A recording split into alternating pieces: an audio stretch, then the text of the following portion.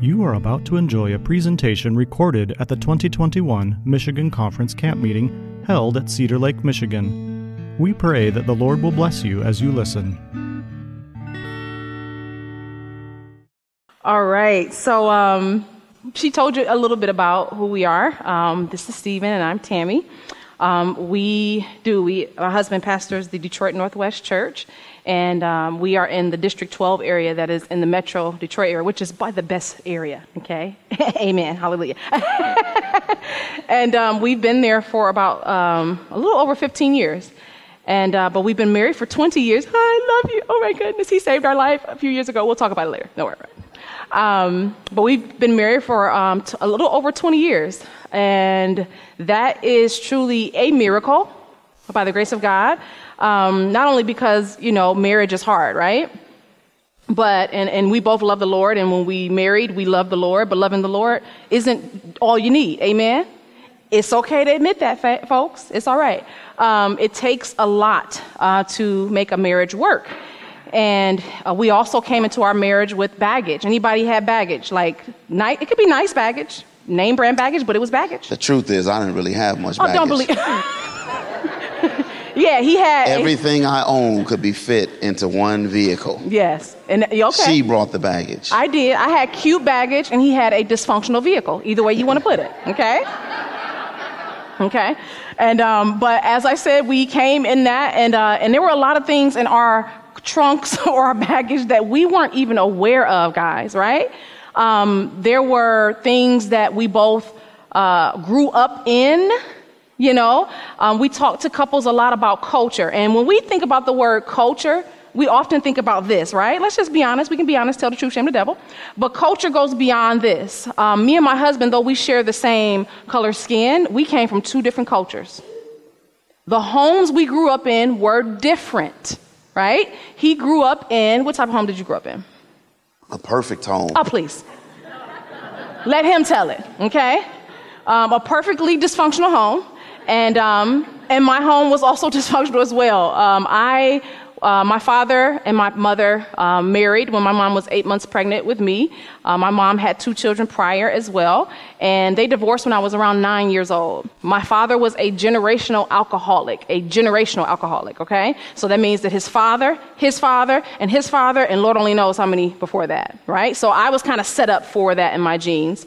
My mother was also the product from a family of alcoholics. Her father was alcoholic. His father was alcoholic. So marrying my dad was kind of normal for my mom, okay?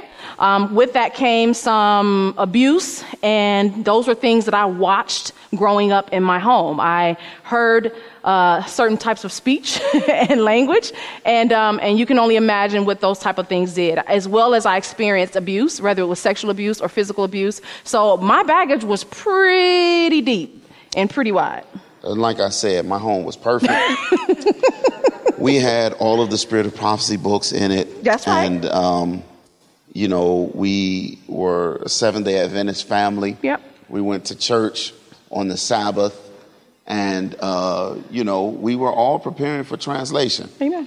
And but in reality, despite all of the red books, blue books, and every other color books, and in spite of the fact that we were going to church, I came from a blended family. Yeah.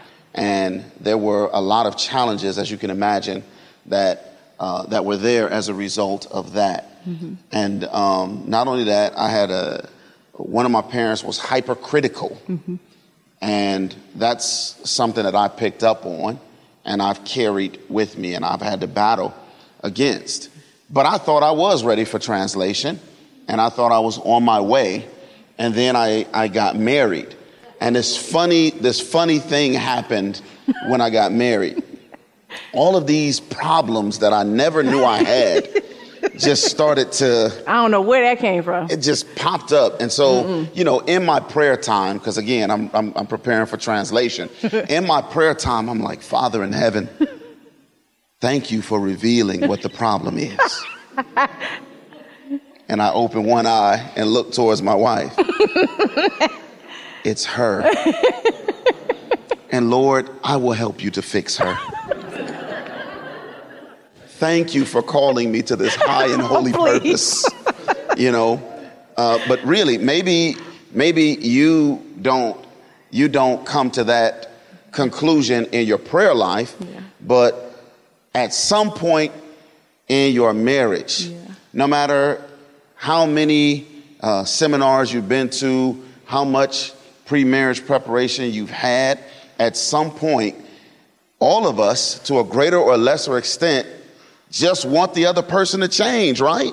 Yeah. It's like, man, if they would only do this, then everything would be okay. Yeah. And so you have two people with baggage, as every marriage has two people with baggages. And my wife mentioned, and I was telling you how perfect my home was.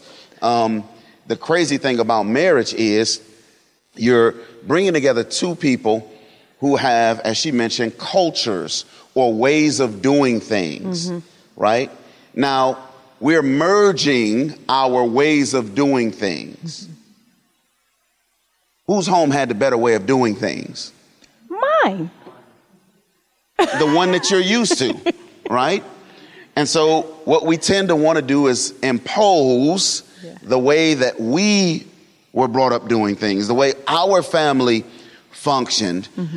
Even if our family was dysfunctional, we want to take the best elements of our family and bring those in and impose them on our new family. And so that's one of the areas of conflict where conflict can arise. Or what we think was the best. No, it was the best. It was the best. Okay, so here we go.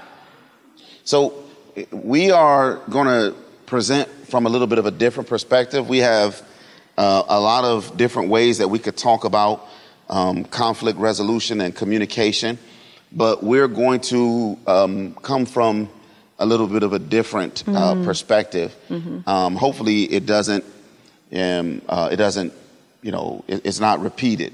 So this one says, and this is a part of a presentation, but anyway, you don't need to know all that. Understanding and surrendering our baggage and accepting God's chiseling work in our lives produces authentic relationship with Christ and those around us.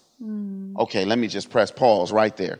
And let me read that statement again, because I want you to tell me what you think that means. Understanding and surrendering our baggage and accepting God's challenging or chiseling work in our lives produces authentic relationship with Christ and those around us. So what is that saying to us is the catalyst for a healthy and authentic relationship with the people in our lives. Yes. Surrendering to God, surrendering self. So let me get this straight. The catalyst for a healthy, authentic relationship with my wife is not my wife becoming a better person. Well, it wouldn't hurt. No. Tell the truth. Listen, tell the truth and shame the devil, as they say. All right. I like it. He's like, wouldn't hurt. Yes, okay. Tell the truth, my brother. Tell the truth. But say, however,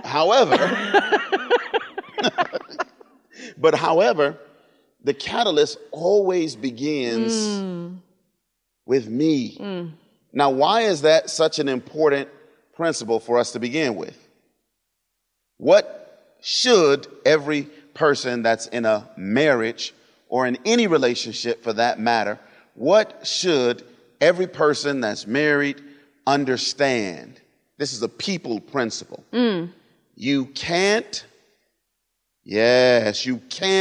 change the other person, but we just keep trying. Go ahead. No, and I think this is one of the most fundamental human struggles of life.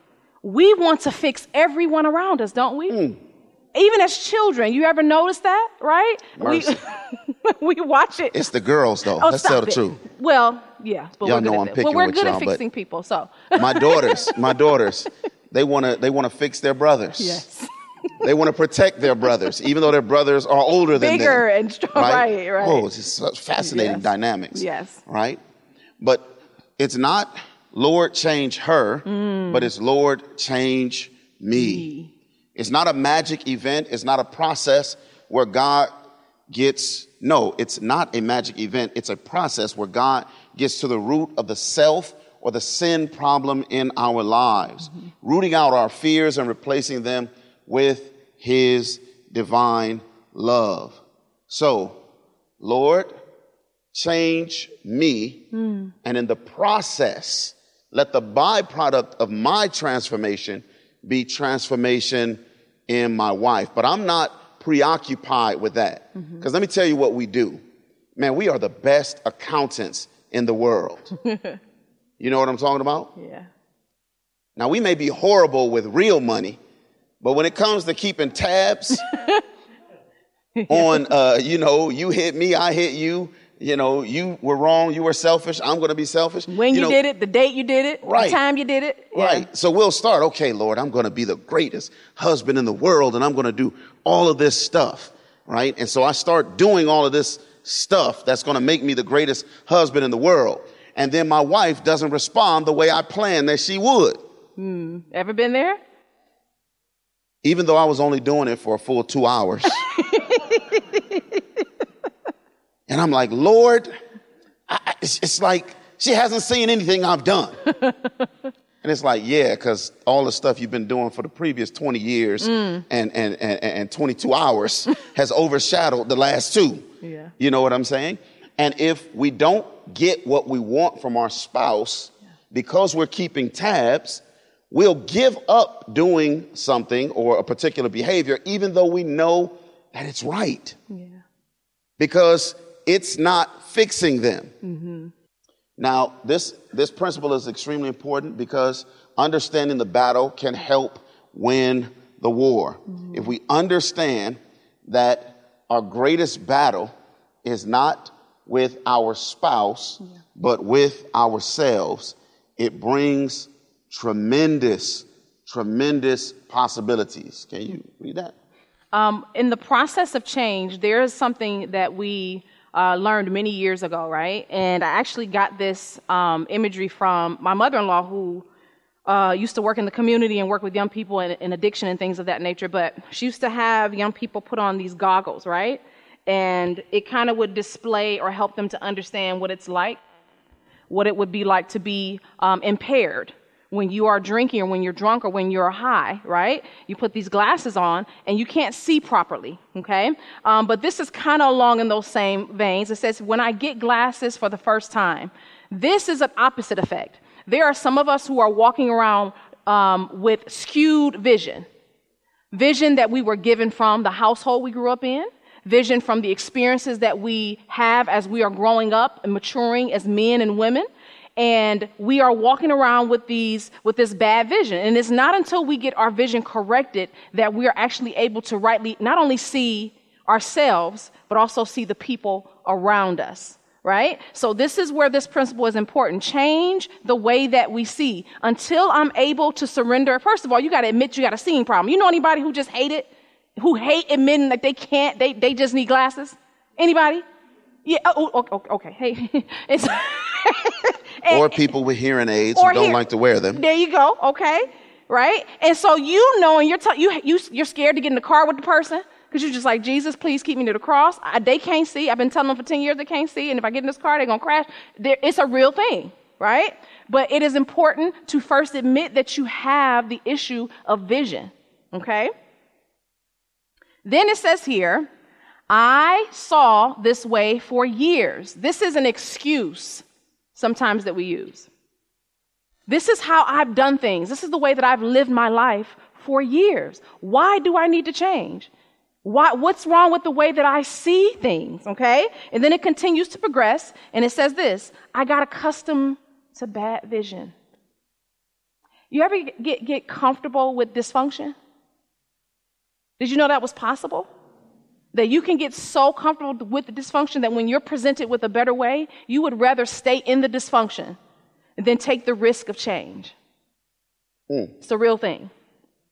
Then, wait. You can't roll over that. Oh. Why? Because it sounds foolish to know that you need to do things a different way and yet continue to embrace a broken or dysfunctional way. What is it that makes that so difficult? There are a couple of things. One would be sheer fear of change, right? When I don't know what the prospects are going to be on the other side, at least I know what to expect from this crazy situation, right? At least I know. More dysfunction. Yeah, more dysfunction. And I can't help it. I'm just used to it. What else? There are other things that it hurts to change. Is that true? Is it painful? Right. You ever had, I don't know, maybe somebody here has experienced it when you've been sick, or maybe there's a limb or something that's just killing you, right? It's infected, and the doctors say, man, we got to cut that off. And you're just like, man, but if I cut that off, how am I going to walk, right? Well, you haven't really been walking anyway. Well, yeah, I know, but, right? So it's killing you, and you're scared of letting it go. So it's painful. Yeah, I was thinking as I was listening to you, another one is, and quite frankly, this is why we believe that God is so important in this process. Many of us have actually tried to change before, and we failed. Yeah. And so the prospect of more failure is not a good prospect. And so it's like, it's not that we don't want to change, but we don't believe that we're capable of change. And as a result, we become hopeless and we give up. Hopelessness is a killer for marriage. And I think this isn't something that we can skip over, because we're into telling the truth, right, here. And one of the things that we feel very firmly about is, in order for change to happen, you have to be willing to tell the truth and be transparent. Marriage is hard, even within the Seventh-day Adventist Church as a Christian. You can have all scripture, you can have all the spirit of prophecy, and maybe even some books that somebody told you they found that weren't even there. I don't know. Pray about that. Talk to somebody, okay? But it is still one of the hardest things that you will do in your life. And it is important to be able to admit what he just talked about, which is there are times our spouses really, really are trying to change. Believe it or not. It's not coming at the pace we want it. It's not coming at the way we want it. It doesn't sound the way we think it should sound. And yet they're really trying to change. And it's frustrating. And I don't know if you've been that spouse that your spouse is looking at you and saying, man, you're just never going to change. But you in your mind are like, man, they don't understand the battle. I've really been trying. And it's a hard process. So next you got here that the bad vision is exposed when you go to the doctor. All right. So you see what the problem is. And then they give you a prescription, glasses, which represents a new way to see clearly. But you may go home with that prescription. The glasses may come in the mail, or you may pick them up from the optometrist, but you still have to make a decision to do what? Yes. It's simple, right?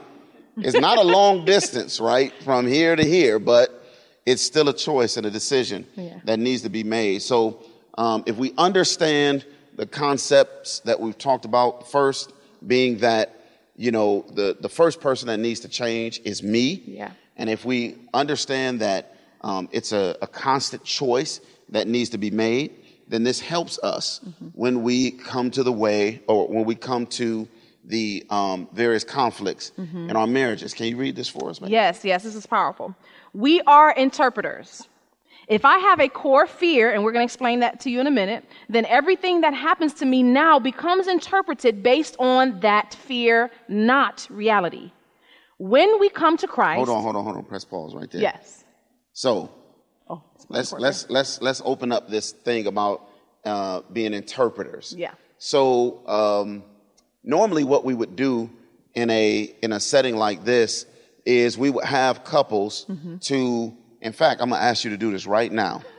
I want you to think of one word that describes your spouse. Just one. Just one word. And it's not all-encompassing. It's not absolute, but it describes a profound characteristic or trait of your spouse. Now, each one of you do this, right? And so then what we do is we have each of the individuals to write that down and then put it on the other person's forehead. Put it on the other person's forehead and begin to communicate. So here's the thing. Whatever she says, I'm seeing it through the lens of the way of my perception of her. Mm-hmm. So if I have up here, if her major characteristic is, she is, let me think of a good one. Think of a good one. Yeah. Mm-hmm. Let me think of a good one. Mm-hmm. Oh man, it's hard. Mm-hmm. Ooh, so hard. It's so many. Let me see here. So many good ones. If I were to think of her major characteristic as smart. No, not patient. Let's use a better one. Okay. More realistic. Let's say her major characteristic is complaining. Okay. Complaining.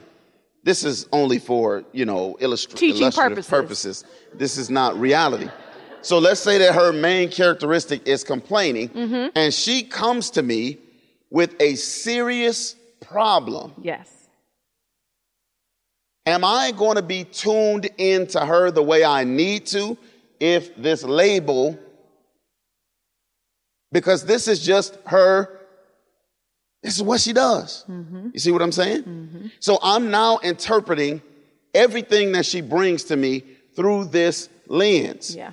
So when we make that statement that we are interpreters, mm-hmm. we are, and we're talking about conflict resolution, many conflicts arise from our misinterpretation or our neglect of interpreting, at all, mm-hmm. right? So interpreter. So think about the word that you chose for your spouse. And I wonder, in fact, why don't you do that if you're here with your spouse? Why don't you share with them the word that you chose for them? Or actually, no, don't do that. If you're here with your spouse, I'm gonna make it more fun. If you're here with your spouse, ask your spouse to guess the word that they chose to describe you. Now this is not a total. I'm sure we would give you maybe 5, 7, or 8 words, or there's a variety of things. But just ask, if you're here with your spouse, ask them to guess the word that you chose to describe them. Come on.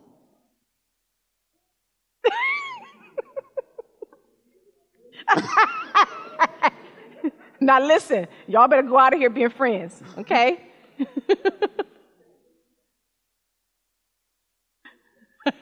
The looks on your face. And then what we want to ask you is this. How many of you guessed correctly? Let me see your hands. If you guessed correctly. So 1, 2, 3. I saw 3, 4 hands. So, all the couples in here, and we got about 3 or 4 that guessed correctly. So, we could go for miles with this thing, mm-hmm. but we see ourselves quite differently than the people who live with us mm-hmm. see us. Mm-hmm. We think they see us a certain way.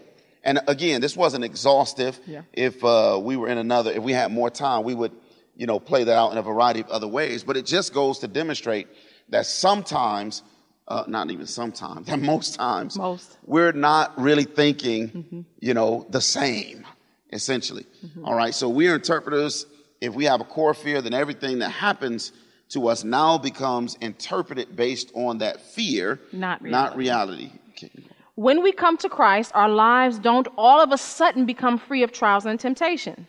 But he removes the glasses which we see life through, and now he gives us a new way to interpret those things. Scripture now corrects my vision and my ears. I do not want to skip over this very important thing, though. You heard us talk about core fears, right? Core fears are very important in all relationships. And this is not just with marriage. You're going to find this with your children, your neighbors, your coworkers, or whoever. Everybody has a core fear. Core fear means that there are these things that are at the core of who we are that shape what we feel about ourselves. When people speak to us or try to correct us or say something to us, how we actually see and receive it. And it oftentimes can distort the truth. We often say one of the major core fears that people have is rejection, right? We'll use one of those, okay? And rejection is a huge thing for humanity, for people, period. And when that button is pushed in someone's life, how people respond, and it varies from person to person, can jack up a relationship.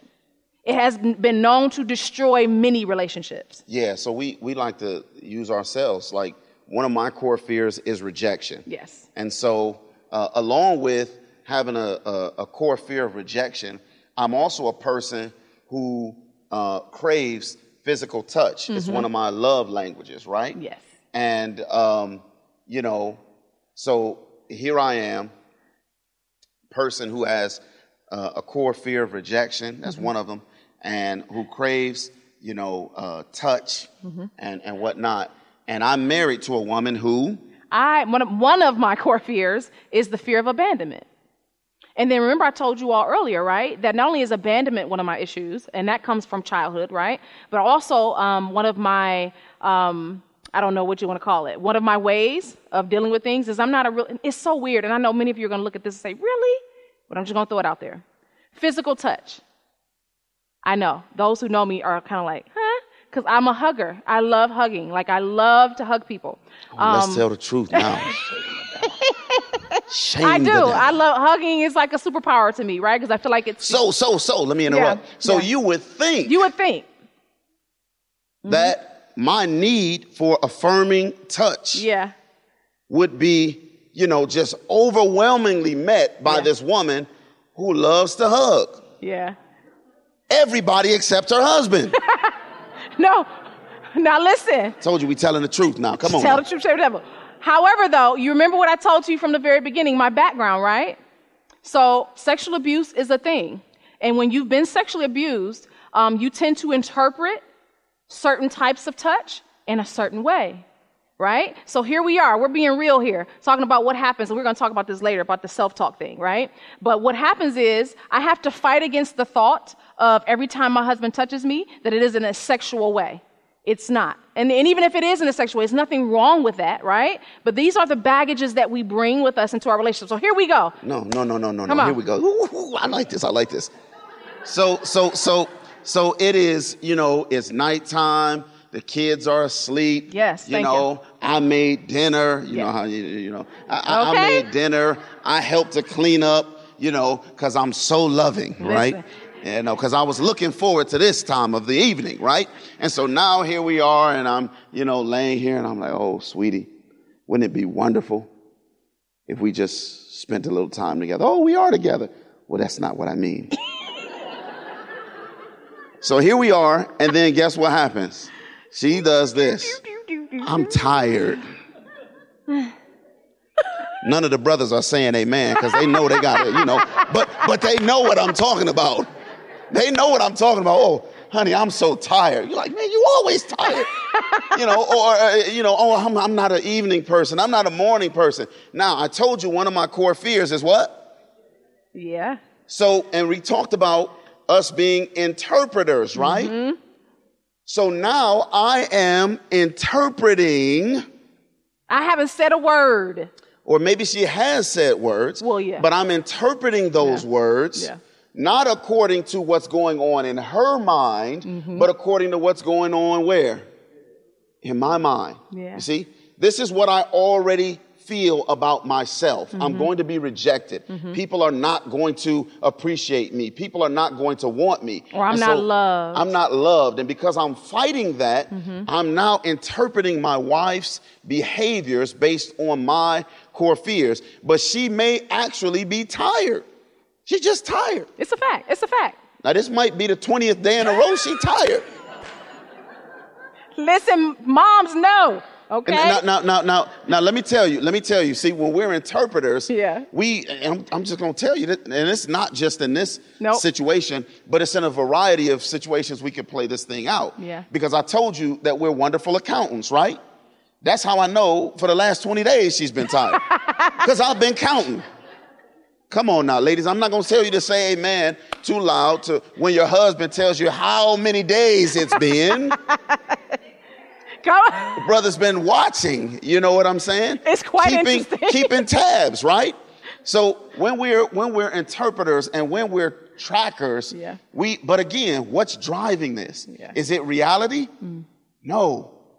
It's what we are interpreting reality to be. Yeah. And many times, and we would normally go more into this, many times it's our fears that are driving the way that we interpret the actions, the words, and Yes. so forth of our spouses. Yes. So quickly, we get into this dance, right? So when your core fear button is touched, you get into this dance. Many of you thought you didn't dance as Adventists, right? But you actually do. Okay? And so you get into this dance, and we're dancing. And what the dance looks like is we start pushing each other's buttons. Okay? So now that he feels rejected because I didn't want to be intimate, and I turn around because I really am tired, but he's telling himself that it's something else, right? Then he starts to behave in a certain way. He goes that way. Well, I told you what my fear was. What was my core fear? Abandonment. So what will happen? So what I will do, because I'm preparing for translation, the saintly way of getting even. Come on. What I will do is and this is horrible. This is a horrible thing for relationships. Yes. Is I withdraw. Yeah.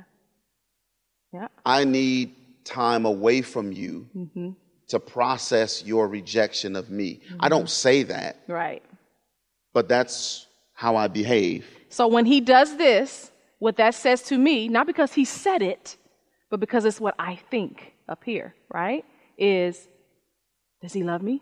Is he going to come back? He'll leave and go to the store or something, right? And you know, cell Sam's phone. Club, Super Walmart, just walking around, not doing anything. And guess what? Guess what I'm waiting for? Man, my texting game is on point, I'm telling you. And I'm like, aha, now I want you to feel how I've been feeling all Yes. this time. I'm not going to answer. Woo! Now listen, I do not, this literally, well, no, Lord, Tell the forgive truth me. and shame Yeah. the devil. Come on. It has literally crossed my mind before. But generally, I'm, engaged in whatever it is that I'm engaged At in. Sam's Club. Right? And so now I'm like, okay, this is my time away, my time to get myself right. And I've withdrawn. But when I come home, my mind is right. And I really am in saint mode now. The spirit done and now fail. I want to explain to her, hey, listen, this was more about me. I'm sorry, this, that, and the other. And when I come home now, hey, Tamara, hey, let's talk. Child, I got to go wash the dishes. I got to go to the store. I ain't got time for that. I got to go. Okay? I done already planned my stuff. And see, what happens is what I do is I go to the extreme. See, this is why you need God. You need the Holy Spirit. You need the truth of God's word. And we're going to talk about this, right? Because if you don't have God's word, your thoughts will take you down into a pit of despair full of lies. Mercy. Okay? And so what I begin to do is we begin this dance. So I reject him again, right? And then here I am telling myself, like, you know what? Maybe he'll leave. Maybe he'll do all these really erroneous thoughts, right? You go to this extremities. Oh, yeah, I want to drop this one on, too. So at one point, I would travel a lot for speaking. Yeah. And I'm going to tell you, this rejection thing is crazy. So I would be coming into the airport and, Hallmark, whatever. I would see people's families picking them up, people jumping out of the car and running and hugging like they haven't seen each other. And I'm like, yeah, I've been gone for like a week and a half or, I've been gone for 2 weeks. And I'm like, man, she's just going to be so excited. Well, no, I'm not going to say it. See, no, that's wrong. I shouldn't use, absolute words that's like right. every time. Most of the time that she would come to pick me up, she would be late. Well, see. Now, she has my itinerary. I do. She knows I'm coming in. I do. But again, now we're talking about interpreters, right? Yeah. I don't know what's going on at home. That's right. I don't know what's been cooking or this, that, and the other, what's going on with the children. But now at this point, I need her to be there because it communicates to me that she misses me, that she loves me. Yeah. When I'm inhaling cigarette smoke, waiting outside, and toxic car fumes, and everybody else has their Hallmark moment until there's no one left but me at the airport. That is really bad. I'm so sorry. I'm sitting there like, I went from expectant to next thing you know, I'm just laying out like, Lord, should I call a taxi? I don't know. And then I come and he's like laid out on a bench with his suitcase on his chest. Right. Like, it's so sad. I'm so sorry. And then she'll roll up and, boom, like she's on time. And I'm like, now, again, I've interpreted all of these things. Yeah. Don't know, she could have had a flat tire, whatever the case may be. Now I come and I'm like, hey, I get in and she's like, hey, how you doing? How am I doing? And he smelled like smoke, like it's just... And I've been on a 15-hour flight or changing flights or whatever the case may be. And I'm like, man, so crazy, this interpreters thing. Yeah. And little things that are not, and this is another thing that I'm trying to emphasize here. Yeah. We're trying to emphasize little things that are not intentional can be interpreted with grave consequences. Yeah. Right? And see, here's what we do. Unfortunately, what we don't do. What we don't do is we tend not to ask for what we want or need. Yeah. Now stop. Stop right there. The silence should get you, because the truth is very few of us have been taught that it's actually okay to ask for what you want. It's the truth. Especially as good Christians, right?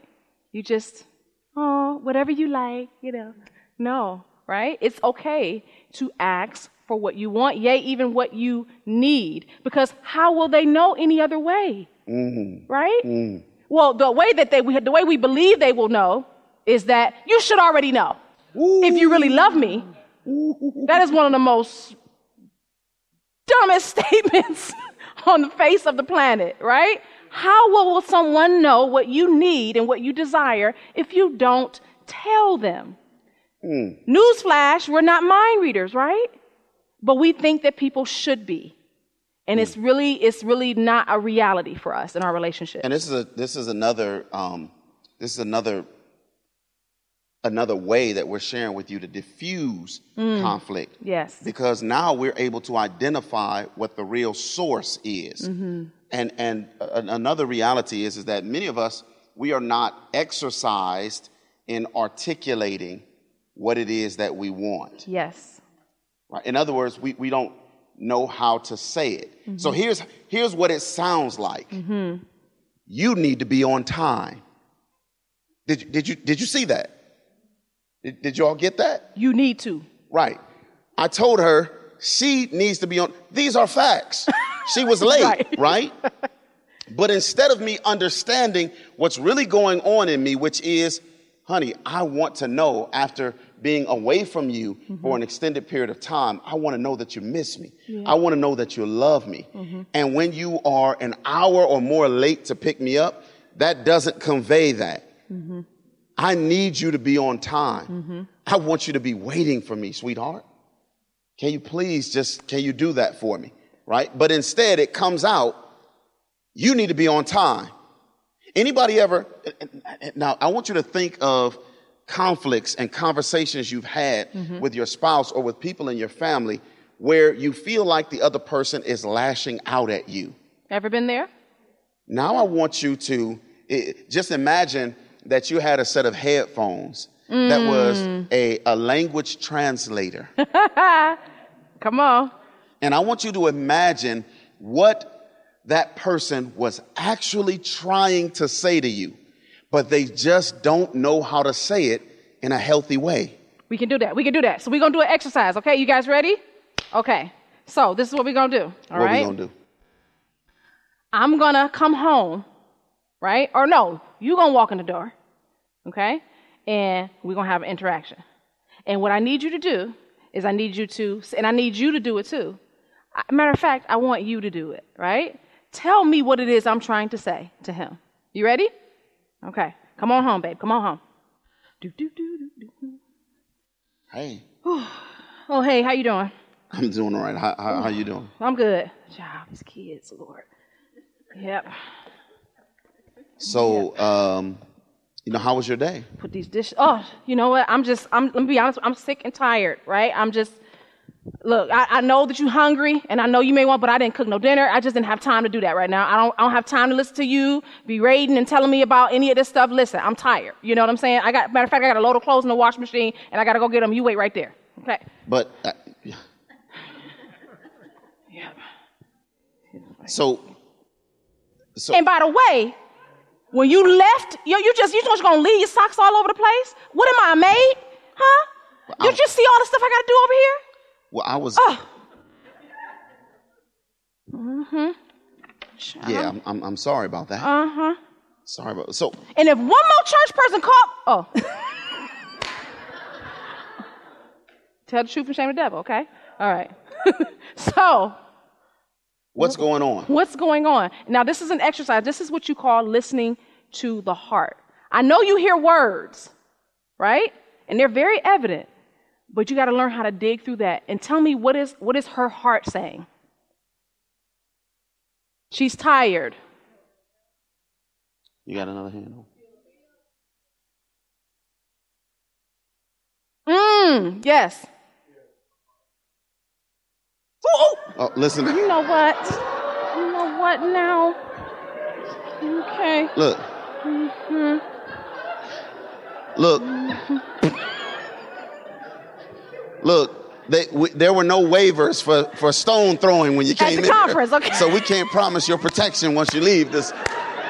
Once you leave the confines of this seminar. Okay. What did I not? Now, I didn't demonstrate this, but here's one of the ways that I can respond. And you guys, with the exception of my brother back there, It's all right, Brother Ray. We love you. But this is one of the ways that we can respond. Because, if we're honest, if someone comes at you with that type of heat, you're probably going to give some heat back. Okay. Right? But when we're listening and when we're hearing, as Tamara mentioned, when we're hearing one another's heart, then what I would do is I would just take her by the hand and say, honey, stop. And this is hard for my wife to do. It's hard for her to stop. Yes. And I literally will have to take her hand and say, stop, sit down, right? Yeah. And I will say, listen. What were you trying to make for dinner? And she'll say, oh, I was making. No. We'll let the kids eat peanut butter and jelly tonight. I'm taking you out. I'm going to treat you. Because I understand that it's hard. And listen, and when we come back, you don't have to worry about those clothes that are in the washing machine. I'm going to take care of those. In fact, I'm going to get the house cleaned up. I'm going to take care of the kids. I appreciate you and all that you do. And I just want you to rest, okay? So come on, just drop everything. Let's go. And maybe you want to wipe your face off. You got some stuff on there, but come on, and let's go out. Now, if I'm understanding her, then that could be one thing that I do. Or I could just say, listen, how can I help you? Yeah.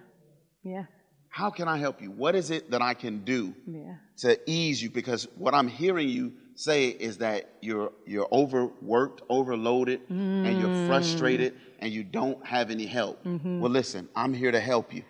What was so powerful about what just happened? What you just explained was what we talked about. Was you rightly interpreting? Yes. That this is not my wife. This is not my wife in the grandest, scheme of things. This is not her attacking me. This is her venting her frustration. And now is my opportunity to be able to minister to her. Back there. One of the things that I think is very important, I don't know if we'll, because I don't know how much time we have left. I think we only got like maybe 7 minutes left. Okay, man, I wish it was longer. But anyway, so one of the things that we talk with couples about often is emotional vocabulary, which, believe it or not, 99.9% of the population does not have. Okay? Why? Because we were not taught as children how to express our feelings and how to sift through and say, okay, what am I feeling? What is this? You know what emotion is actually given a stamp for men? Anger. That's the only emotion that men in our society are allowed to have. They're not allowed to cry. They're not allowed to say, man, you know what? Let me try to sift through this emotion and see what's going on. They're called weak if they do that, you know. And so when you have that perspective, so to answer your question, I think it's really important first to try to build an emotional vocabulary. You know, what he did was this. One of the things I wanted to bring out too was, and it's really a blessing, especially if you're a person who's grown up in a hypocritical home. Okay, I grew up in a hypercritical home as well, is walking someone through their feelings, because they may not always have the word, but you can walk them to it, you know? So you can come and say, man, you know what, sweetheart? What I think I hear you saying is, I'm tired. What I think I hear you saying is, I need a break, or I need help, or I feel abandoned. I'm left at home by myself and I feel like no one is here with me. There can be a myriad of emotions, right? So that's one exercise that you can do. Another thing is, and that's why we put up Genesis 42, 6 through 9. Mm-hmm. And I think this is extremely important for us in terms of dealing with conflict. And I'm not going to spend too much time on it, but conflict provides opportunities. Yes. Everybody hear what I said? Conflict provides opportunities. And what I mean is they provide opportunities for a change of perspective. Mm-hmm. They provide opportunities to bring glory to God. Yeah. So this is the story of Joseph. Everybody, I think most of us are familiar with Joseph's story. And this is speaking of the time when Joseph's brothers came and when he sees them bowing down before him. And the Bible says at the end in verse 9, and Joseph remembered the dreams which he dreamed of them. And the reason why this is a powerful passage in this particular portion of what we're sharing is Joseph's perspective on everything that had taken place in his life was changed at this moment. Yeah. And this is profound because when we change our perspective on conflict, by the grace of God, God can give us a new perspective on the things that have transpired in our relationships. Yeah. Right? It may be something that you or I have not understood for years. Yes. But this is the thing. In fact, this was a 20-year period in Joseph's life. Mm-hmm. I want you to think about this. God gave him insight. Actually, he had already given him insight before, but he brings it back to his mind just like that. And Joseph is now able to rightly understand everything that has happened in his life, or interpret, that's a word we've used, everything that has happened in his life. So changing our perspective on conflict, and when conflict comes, giving, like my brother said, 20 seconds, 30 seconds, 1 minute, 5 minutes. My wife and I, when we do pre-marriage coaching, what we tell people is these things need to be communicated. Yeah. So my wife is in your face. Let's talk about it right now. That's not how I am. I need to be able to process things. Marinate. I need to be able to think. Flip it and fry it. So I've communicated to her that, listen, when there's a tense moment, I'm probably going to need some time. And part of the reason I need that is because my automatic switch is to look at what she's done wrong. Yeah. I need reflection time so that I can see, what have I brought to the table? How have I instigated or poured, gasoline on the fire, so to speak? Yeah. And so it's going to take me a minute, maybe, more to be able to process. And then we can continue or engage. And what this does is this lets her know I'm not ignoring her. I'm not abandoning her. I want to be able to process so that I can rightly come into this conversation, not with boxing gloves, but with listening ears and open eyes. And so another one of these exercises, which you just mentioned to answer your question, that was very pertinent for us. I needed him to do that. Instead of just walking away, I needed him to look me in my face and say, Tamara, I'm not leaving. I just need to take a break. But when I'm done, we'll come back and we will talk. Right? And hold on, babe. Let me share this too. Because we had talked about the homes we come from. Yeah. Because of my home and the arguments that I heard, I promised that I would never do that. Yeah. Anybody ever been there? You promise I'm never going to do something, right? Because you saw it and how it played out. And you're like, not going to do that. So I would rather walk out of the door and walk around the block than have a verbal altercation with my wife. I'm not going to do that, or I'll start laughing or something crazy. Which really annoys me, but we'll get back to that. But I want to, as we're closing, I wanted to share a couple of things. Self is our greatest enemy. And day by day, each must strive for the victory. We are firm believers that we are not enemies. Yeah. We are teammates. Yeah. Soulmates. We are friends. This is my best friend. Yes. And so my biggest enemy is not her or anything she does, but my biggest enemy is myself and my interpretation of the things that she and the other people in my life do. Each one will have a close struggle to overcome sin in his own heart. This is at times a very painful and discouraging work, because as we see the deformities in our character, man, we can go miles on that. We keep looking at them. Yeah. When we should, can everybody read that? No, y'all can't see it. When we should look to Jesus and put on the robe of his righteousness. Everyone who enters the pearly gates of the city of God will enter there as a conqueror, and his greatest conquest will have been over self. Right? So I know there's a lot of things that I'm not, and I've got, rejection issues and all that other stuff. I'm aware of them, but instead of fixating on them, I look to Jesus. Why? Amen. Because Jesus is my acceptance. Amen. Jesus is the one who says, I will never leave you or forsake you. Jesus is the one who says, when your mother forsakes you, I won't. Yeah. I'll be there for you. Yeah. And so these are some profound things. Wish we could share more with you. But I think some of the principles that we've shared, hopefully you walk away. If you walk away with nothing else, you walk away understanding that the real struggle is here. Yeah. And listen, thank you for sharing, my sister in the back, about the locked in keys. Yeah. And look, I praise God for those experiences when in our relationship, I respond in a way that shocks her, or she responds in a way that shocks me. But what I train for and what I prepare for are the times when she doesn't. Yeah. And I'm the one who's going to choose not to get on or get into the dance. Yeah. I'm the one who's going to de-escalate. I'm the one who's going to take her by the hand, listen to her heart, and say, is this what you're saying? Mm-hmm. Is this what you're saying? Yeah. I hear you. Yeah. I hear you. Yeah. How can I help you? Yeah. Right. And that's vice versa. So that is the key, right? Some of the keys, I should say, to healthier communication, how to deal with conflict. And listen, something that I really believe that we have to get used to as Christians is that conflict is a part of life. Please understand this. If you haven't gotten it this past year or the past 5 years, it is a part of life.